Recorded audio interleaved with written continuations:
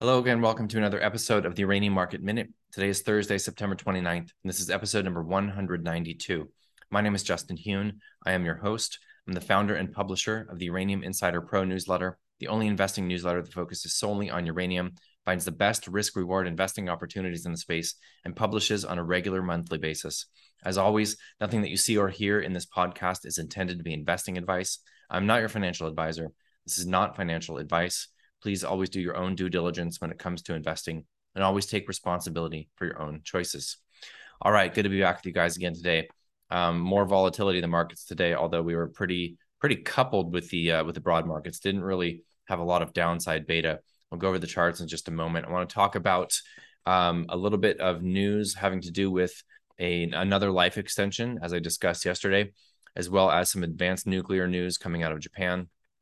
Before we do that, I want to remind everybody that tomorrow will be the last episode, the last daily Uranium Market Minute episode that will be published for free on YouTube, Spotify, and Apple Podcasts. Starting next week, this will be a weekly podcast only, and the daily market updates will be going to members of Uranium Insider Pro. If you are interested in finding out more about that service, click the link in the description below. You can contact us as well through the contact form on our website, uraniuminsider.com. And feel free to ask any questions you might have about our service. As I mentioned yesterday, you not only will have access to the daily market updates similar to this, but obviously will with more granular detail. And I will be discussing individual companies, which I typically do not do, with an exception of perhaps Cameco or Kazatomprom, since they tend to move the market with their company-specific news. But company-specific details and news in the daily updates will be happening for members going forward starting next week. You'll have access to our monthly newsletters, which, by the way, the October newsletter will be out on, Tuesday the 4th. So for members, expect that in your inbox an hour before the open on Tuesday the 4th. You'll also have access to our monthly members-only webinars, and as well as email bulletins that we send in a timely manner based on market-moving macro, fundamental news, or company-specific news. All right, let's get right into the daily scoreboard here. The spot price, just you can hear a pin drop, nothing going on there. 48.25 a pound mid-market. Spot obviously did not raise any new capital, still at a slight discount to NAV as of the close yesterday, just under 3% discount to their net asset value.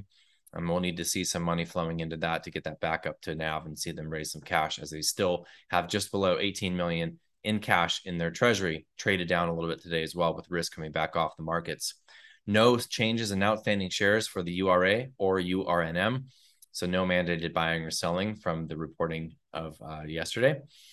And let's see. Let's go ahead and take a look at the charts.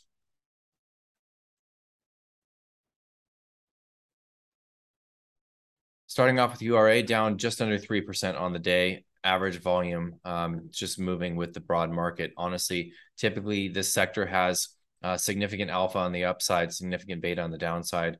And, an S&P down over 2% day usually results in a down 5% day for uranium. And we are down just around 3%. So not too bad, all things considered. URNM relative to the spot price, trading down a bit today with the spot price flat, down almost 4%, still maintaining this long-term uptrend and still above that horizontal trend line from where the bull market began. All things considered, valuations are relatively low here still when you're comparing them to the cost of the commodity itself. Cameco continues to be very, very strong, down only 1.3%, with dip buyers coming in right at the 50-day. URA relative to the S&P, down slightly today, just under 1%. As I mentioned, the S&P had a pretty nasty day, and we had a nasty day as well, although not as bad as we typically would with this type of broad market action. Still hanging in there with this long-term uptrend relative to the broad market. Spot trading down 3.5%, so now we're back down around that 5.5%, actually more like 6.5% discount to NAV here. All right, mailbag section. It's going to be a pretty quick episode here. I want to discuss two things that I saw that I seemed to be pretty positive relative to new developments for nuclear. One is that Mitsubishi Heavy Industries in Japan came out with news last night. They're teaming up with 4 large Japanese nuclear utilities to develop advanced nuclear projects. Now, I originally thought that this was an SMR project, but it's not.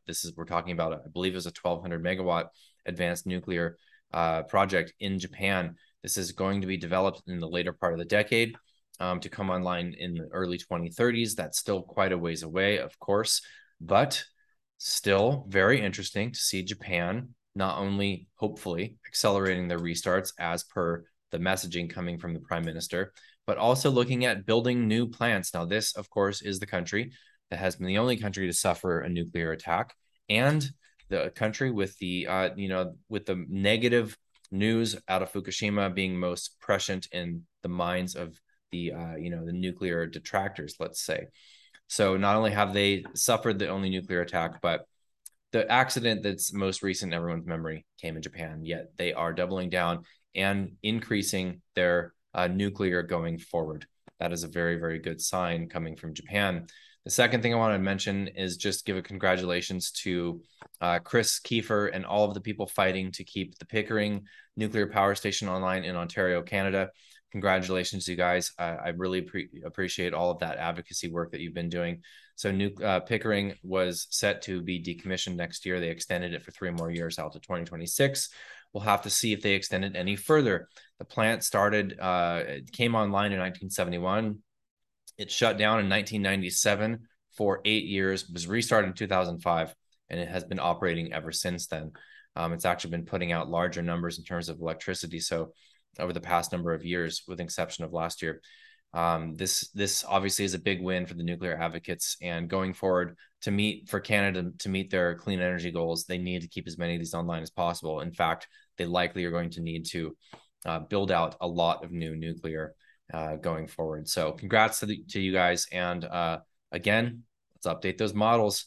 Update the models again for out to 2026. It's once or twice a week that some news comes that actually affects modeling for supply and demand right now. So it's becoming a part-time job just to update these models with all the positive news with life extensions and license extensions as well. All right. Thank you guys. Going to be a short episode tomorrow. As I mentioned, will be the last day for the free daily uranium market minute. I hope to see you there. Thank you for the support. Take care. Cheers.